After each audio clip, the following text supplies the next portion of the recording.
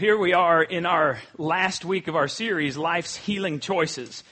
And what we've said was, for 8 weeks now, we've said that if you will make some choices that Jesus Christ laid out in Matthew chapter 5, specifically the Beatitudes, which are the blesseds, blessed be this, we said that you will be satisfied with your life. You'll be happy with your life if you'll follow this pathway that Jesus Christ set out. And so today we are at verse 9 of chapter 5, and verse 9 says this: Blessed are the peacemakers.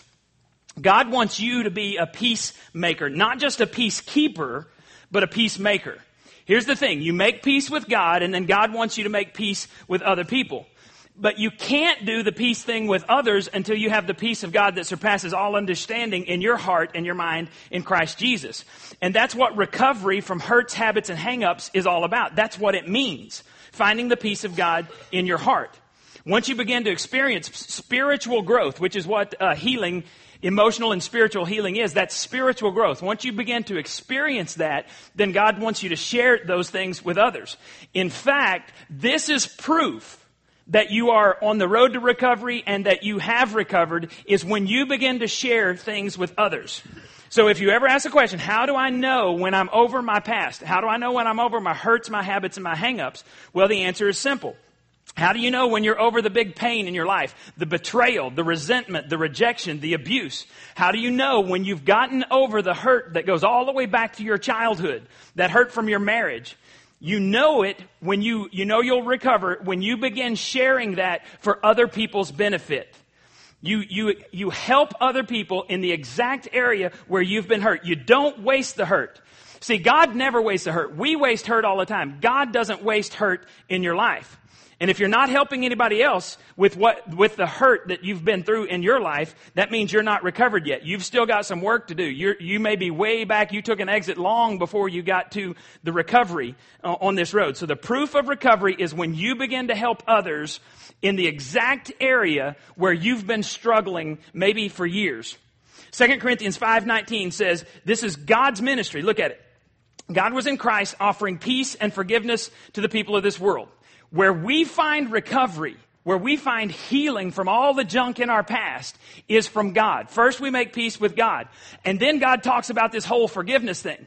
And we've studied this for 8 weeks now, that when God forgives you, you are then enabled to forgive someone else. Oh, well, you don't know what they did. I don't care what they did. There is nothing a person can do to you that's worse than what you and I did to Jesus Christ, that put an innocent man on the cross to purchase our lives, to pay for our sin. There's nothing any person can do to you that's worse than what you've done to God. So when you see God and you accept His forgiveness, that enables you, gives you this supernatural power that enables you to forgive anybody who's done anything to you, regardless of how bad the rejection, the betrayal, whatever it was, you are enabled then to forgive others. So with that in mind, look at this verse again. God was in Christ offering peace and forgiveness to the people of this world.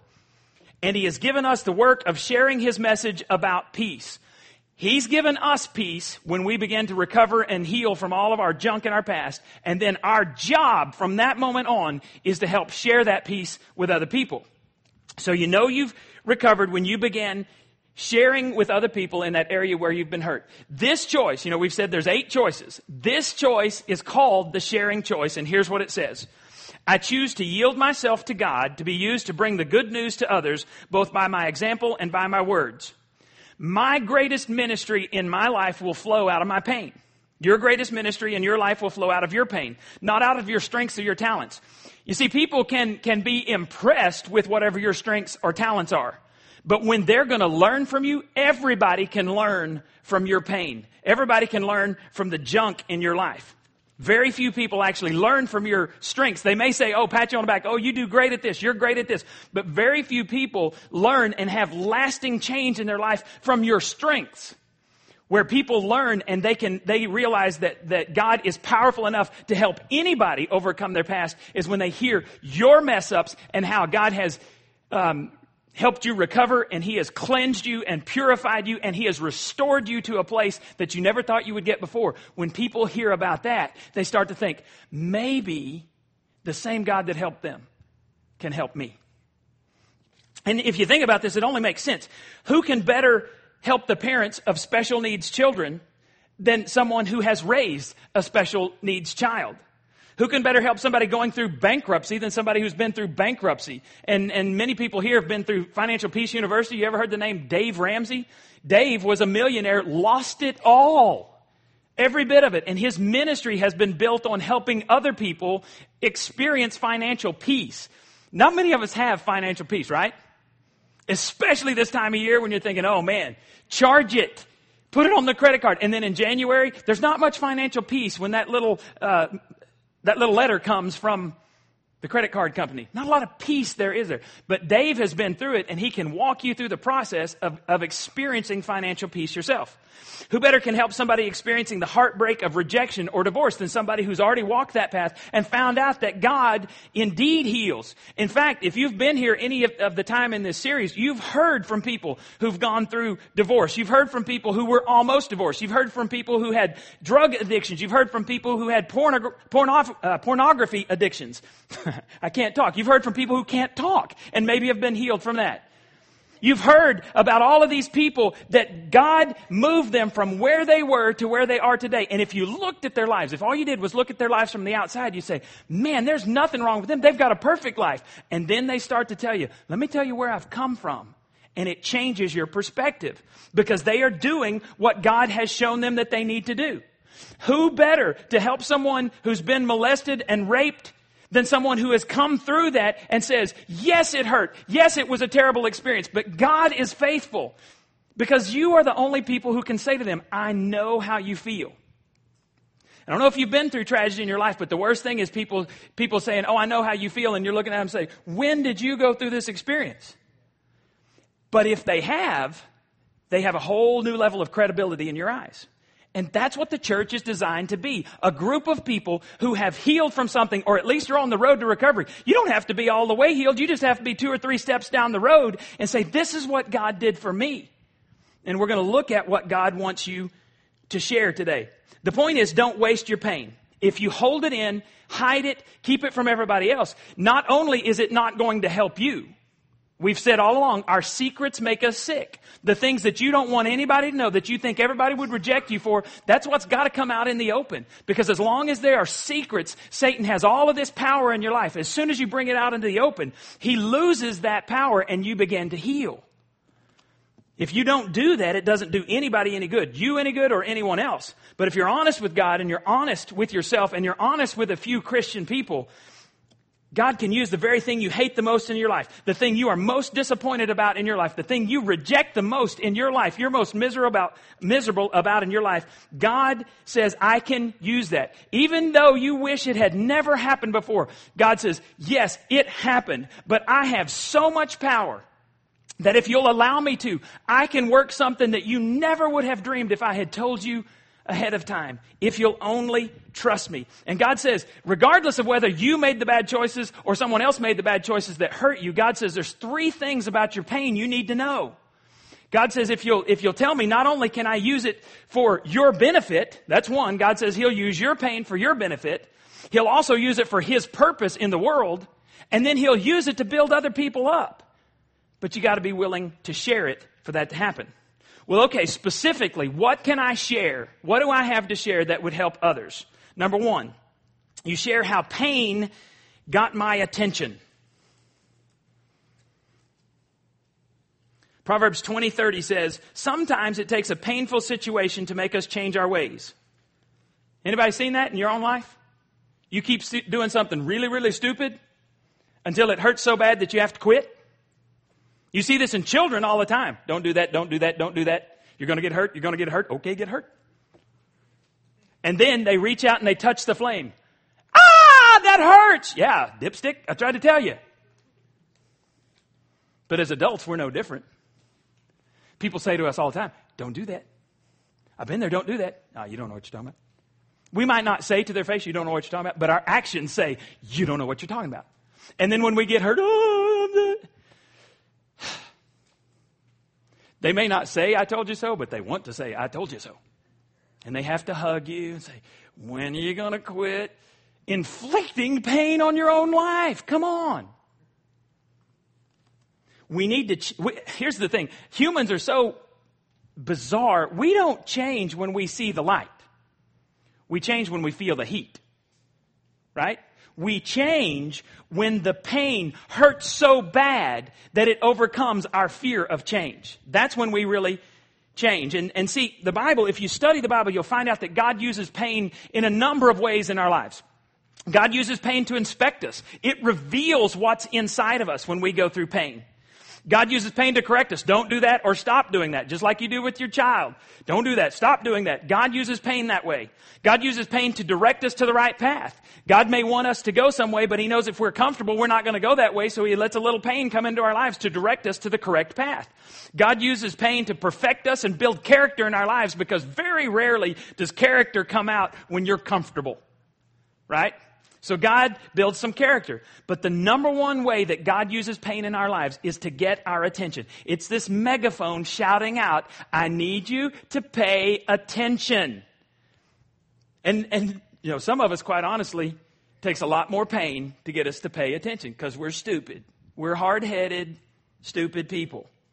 Now, you've heard the story of the prodigal son.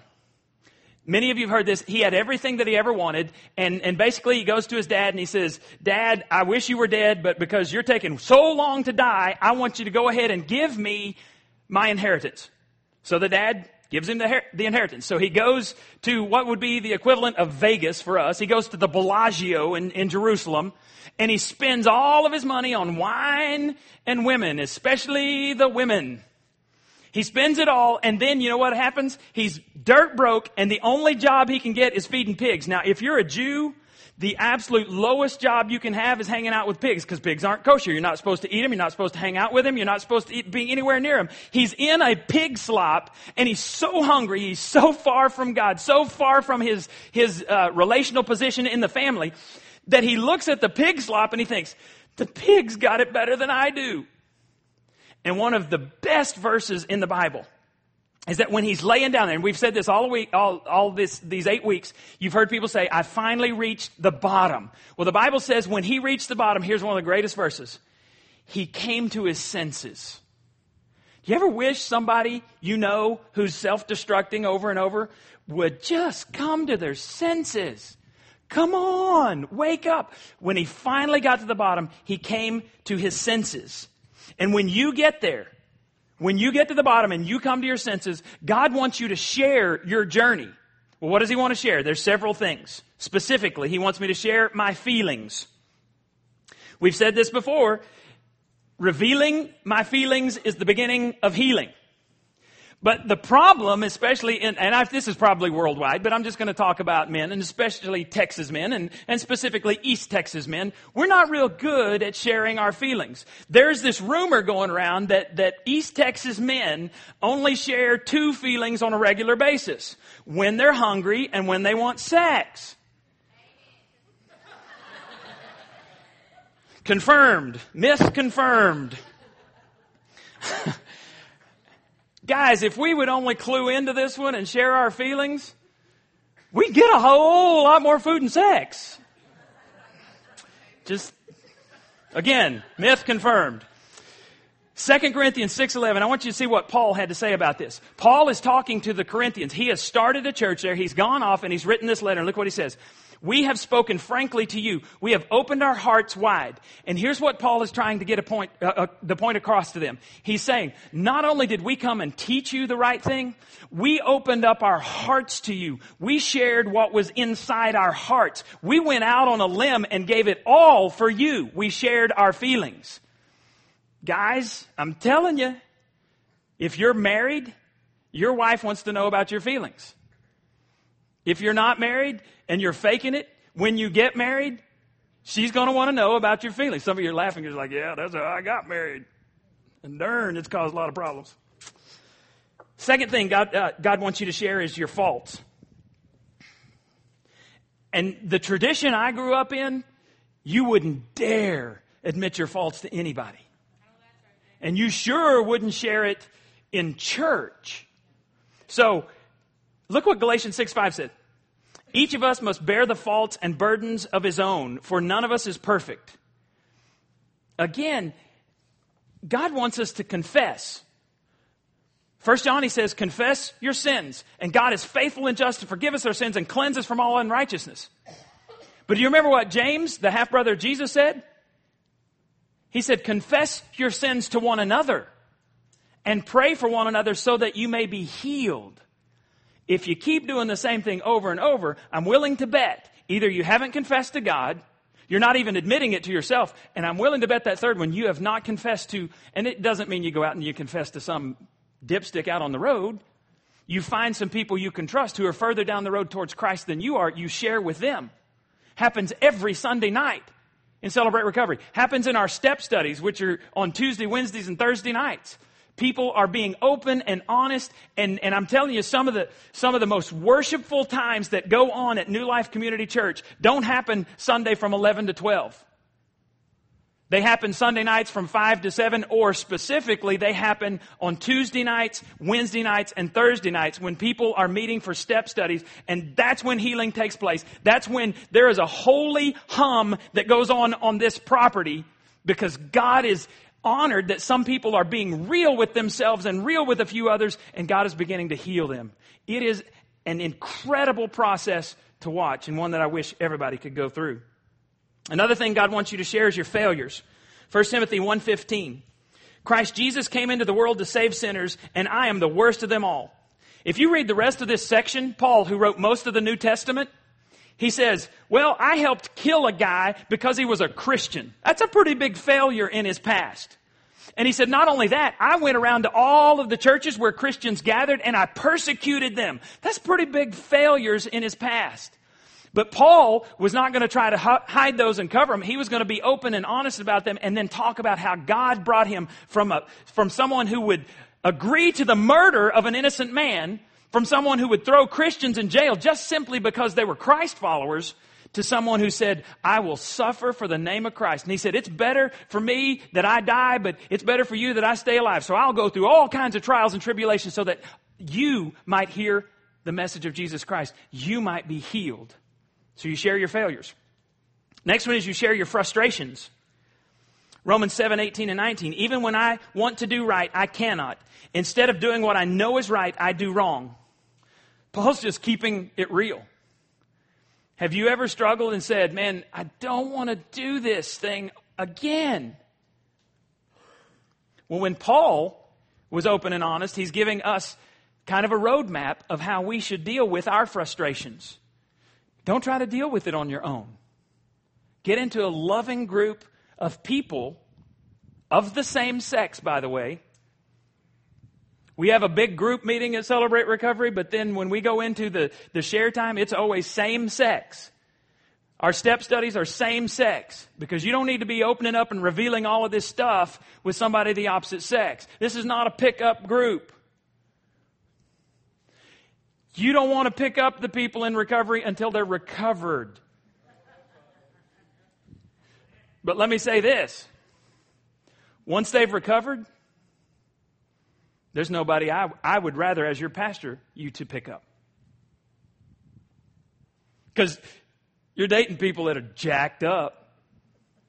At least in recovery, they're honest about it. Yep, I know I'm jacked up and I'm doing something about it. So you share your frustrations, and that's the pathway to become healed. And then the last thing is we share our fears. The cool thing about sharing your fears, and this is what the world will not tell you. When you share your fears, it does two things. It's kind of like a pressure valve. The pressure builds up and builds up and builds up. When you share your fears with someone else, it releases that pressure valve in you, so it lessens your fear. But God does this amazing thing, and He lessens the fear in the other people that you share with who are struggling with the same issues. It's a double dip on the pressure release valve. And only God accomplishes that when you are open and honest. So, when you're honest about your feelings, your faults, your failures, your frustrations, and your fears, guess what? You are on the road. We call it the road to recovery. You're on that road, and some people are further down the road than others. But there's a second thing God wants us to share on this road, and it's what I learned. What are the lessons God taught you that you can pass on? Part of the reason I got into youth ministry when I was 19 is because I desperately wanted to tell teenagers, don't do it the way I did it.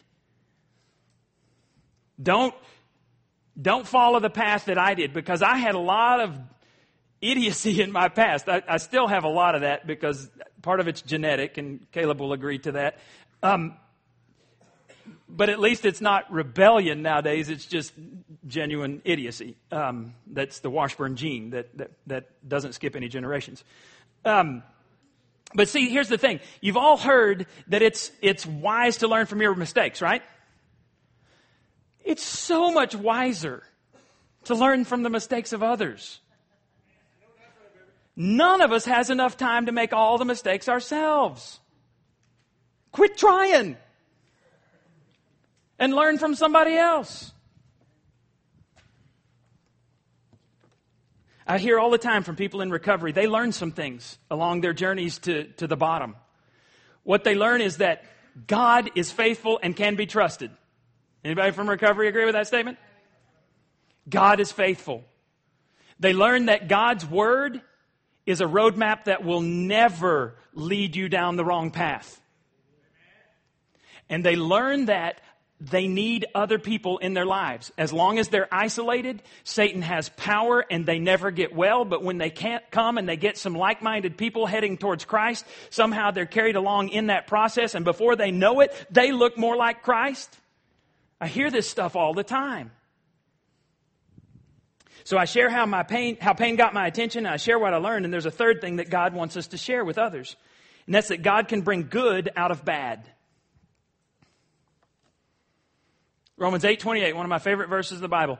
And we know that God causes everything to work together for the good of those who love God and are called according to His purposes for them. Now, this verse does not say that God causes everything to happen. God did not make you make stupid decisions, dumb choices that cause pain in your life. God did not make other people who've made dumb decisions that hurt you. God didn't force them to make those decisions. God allows it to happen. So this verse does not say that God causes everything to happen. What the verse says is, regardless of who made the dumb decision that hurt you, God can work all of it, good or bad, for good in your life, if you'll allow Him to. But have you ever wondered what the good is? I've heard many times people standing at the side of a bed of a loved one in the hospital, and someone will come in and say, well, God can work it all together for good. And I'm standing there going, dude, you need to shut up unless you're going to tell them what the good is. And I had a seminary professor who went through, the coolest professor ever. He used to read out of the Greek New Testament. One time, one of the classmates, they said, Dr. McGorman, what translation are you using? And he's like, the Greek New Testament. Oh, pretty impressive. And he read this verse to us, because I was taking the book of Romans, and he said, don't you ever quote verse 28 without also quoting verse 29. Because the good that God's going to do in your life, whether it's good or bad, the good He's going to do comes in verse 29. Well, let's look at what verse 29 says. For God knew His people in advance. That means before you were ever created, before you were ever born, before the world was created, God knew which of you would come to Him. And He chose you to become like His Son.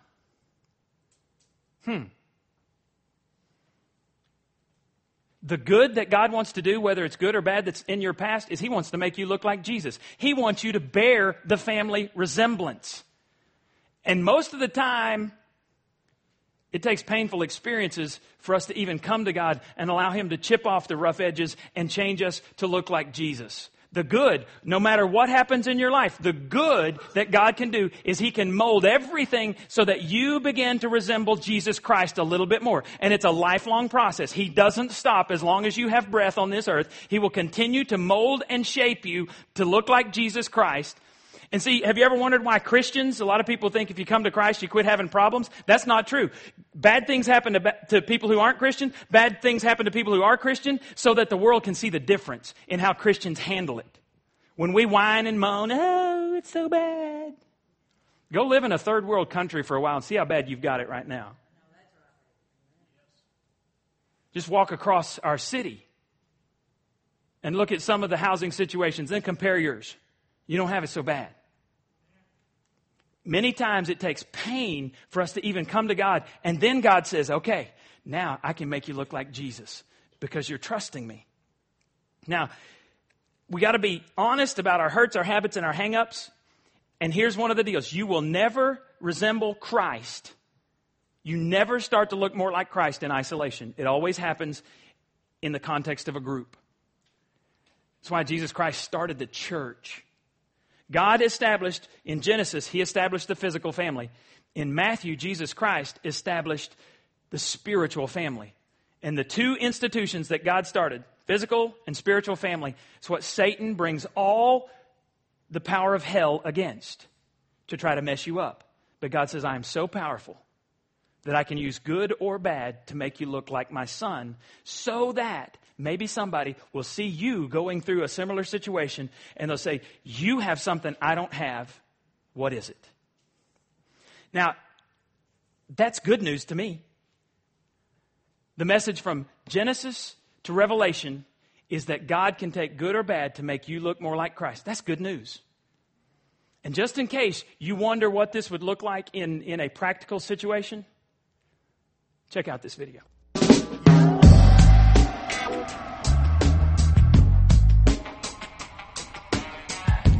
All right, I'm here with Donald Melendez, and this is kind of a special interview for me because I believe God has been kind of leading you to this for a long time. Donald was our worship pastor, worship leader a few years ago, and there were some things that happened, specifically sexual sin. And I went to Donald, and we had to remove you from that position. Now, you recognize what you did was against God's laws, right? Of course, yeah. And how did that make you feel when you realized what had happened, when you realized that you were no longer going to be worship leader? What were some of the things that you went through? What did you feel about that? I felt like crud, man. I just, after it was just kind of a shell shock thing. I never really saw myself getting into that, and being in that position and being removed from that position, There was just, after the initial shock about all of it, the guilt set in.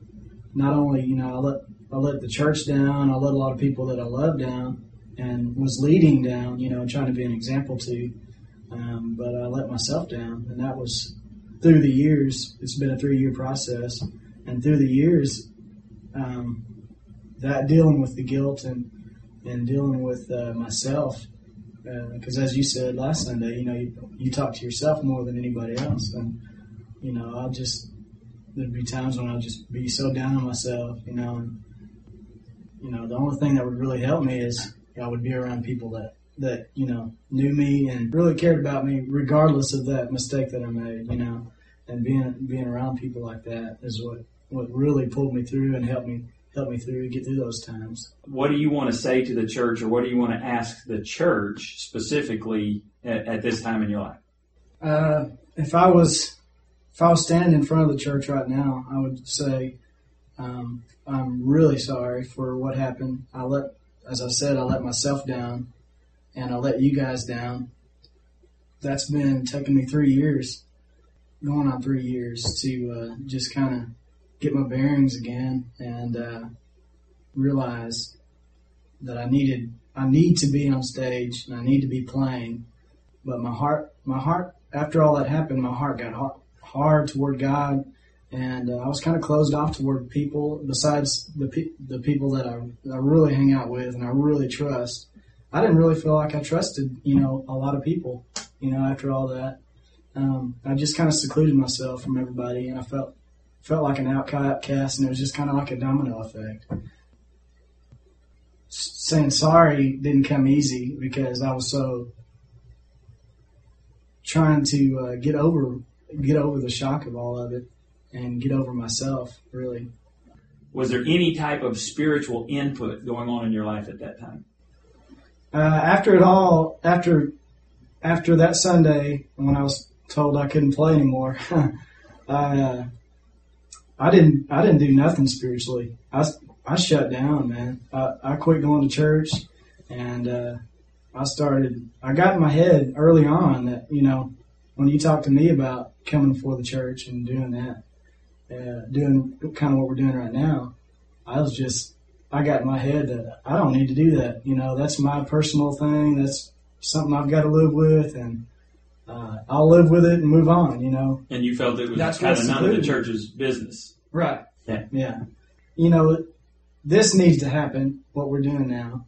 But at the time, I didn't feel like it was so personal to me, and it was so fresh that I was just like, I need to deal with this, myself and try to get over this.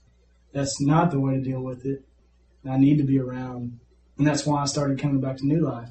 I shut down for a few months and didn't do nothing. And then I was like, I need to be around people that love me and really care about me. That's really what drew me back to New Life. I started going as just an attendee, just as somebody sitting in the pew. That was a restoring process. That was huge for me.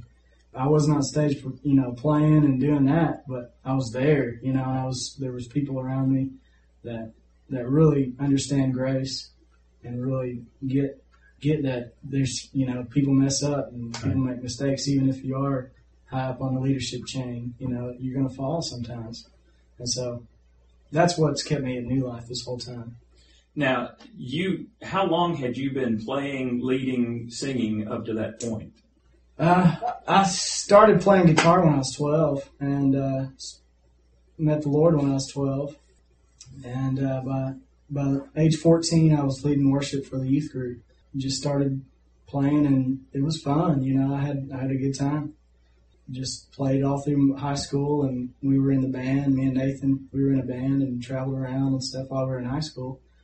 Ever since I was 14, I've been going, But there came a time, right out of high school, I was offered a position at a church in Jacksonville, and I took that, and I thought it would be a fun experience and a good experience, but turned out it wasn't so fun.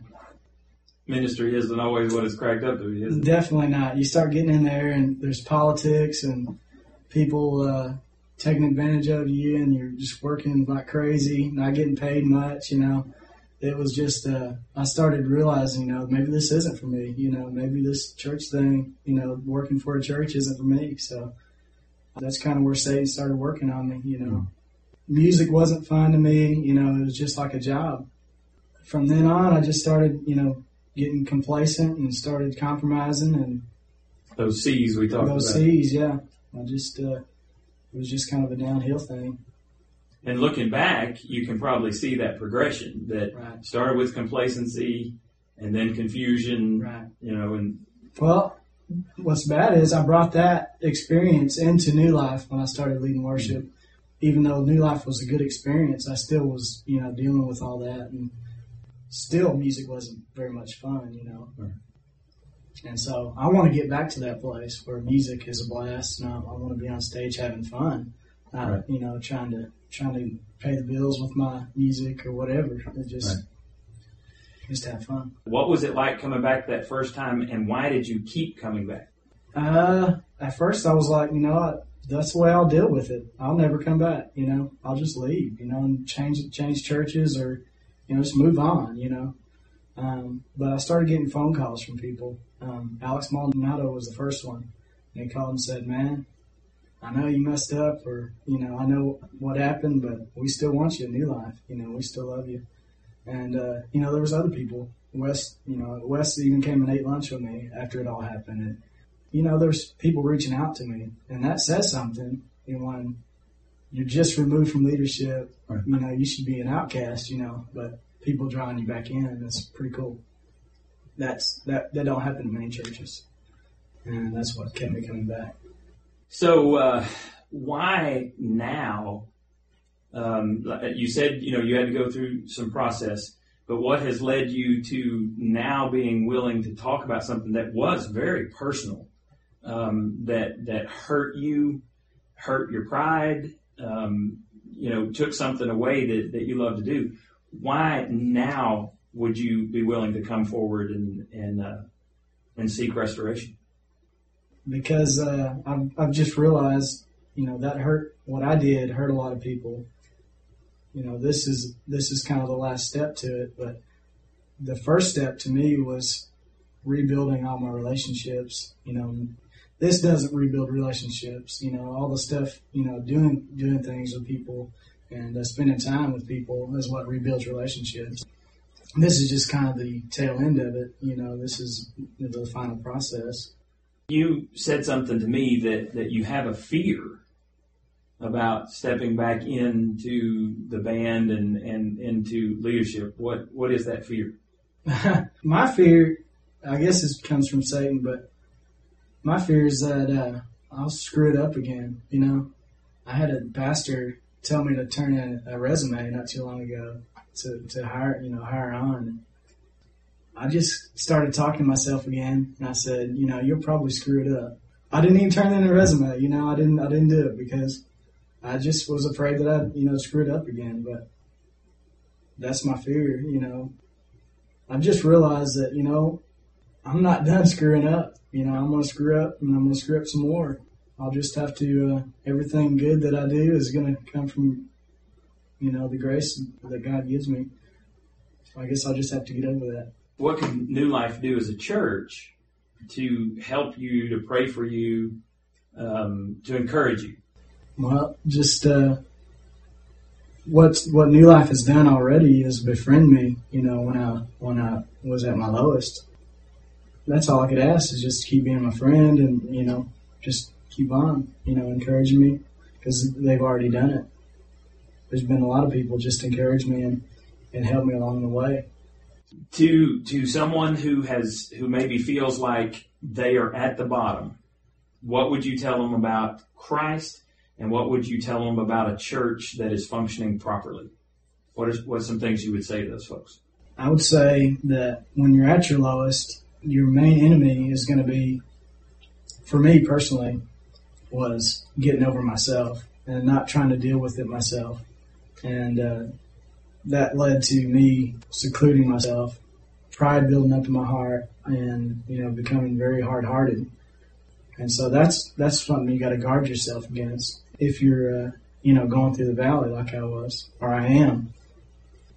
You got to surround yourself with people that love you, and if you're down, you need to sit in the pew at New Life and come to New Life because that's where people love you.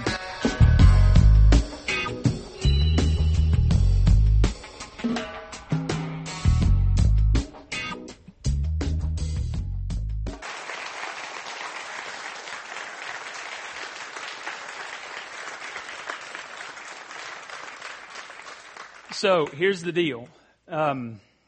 The reason this needed to be done publicly was because he was in a position of leadership, and it became a very public issue in our church. Small church, you can't keep things like that quiet. So some of you are just freaking out thinking, I don't want my past known. Well, if you're not in leadership, then that doesn't happen this way. But here's the thing. As a church, we've always tried to deal with things just as honestly and openly as we could. And so Donald comes today seeking restoration. And because he was in a leadership position and it affected the church, restoration needs to come from the church. And so let me ask first, do you forgive Donald? Accept his forgiveness.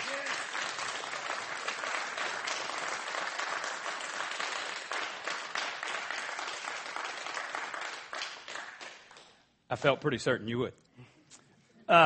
And so what will happen in the future, we'll plug Donald in slowly in different things. The last thing we want to do is hurt this young man. He means a lot to me personally. He means a lot to lots of you in the church. We want to try to surround him and encourage him and build him up and set him up for success. And so we want you to pray that God would envelop his heart, that God would renew his passion. He's gifted by God musically, gifted. And so the passion has drained away because of choices he made. He knows that. And so Paul said to Timothy, he said, I pray that God would fan into flame the gift of God that is in you. So I'm asking you to pray that God would fan into flame that gift that he's given Donald, and that he will have wisdom and discernment as he moves forward in his life. And here's the thing. This has been done publicly. And so you hear somebody talking about, oh, I can't believe that Donald Melendez is up there. You are your brother's keeper. And you say, you don't even know what you're talking about. You want to get the tape or you want to go on iTunes and listen to it, then you can make a comment. But until you know what you're talking about, shut up in the name of Jesus. Because we're not going to put up with that. When you forgive someone and you restore someone, that wipes out all the opportunity for gossip. So we're not going to do that. If you want to talk to him, you talk to him. That's fine. Don't talk to other people about it. It's none of their business. All right? Love you, bro. Now, here's the thing. When you go through the process, Donald stood up in front of you. So don't tell me, that your past is so scary that, people can't. No. We've had all kinds of stuff in our church that God has healed people from. So when you go through a process, no matter what the pain is in your past, God can use it for his good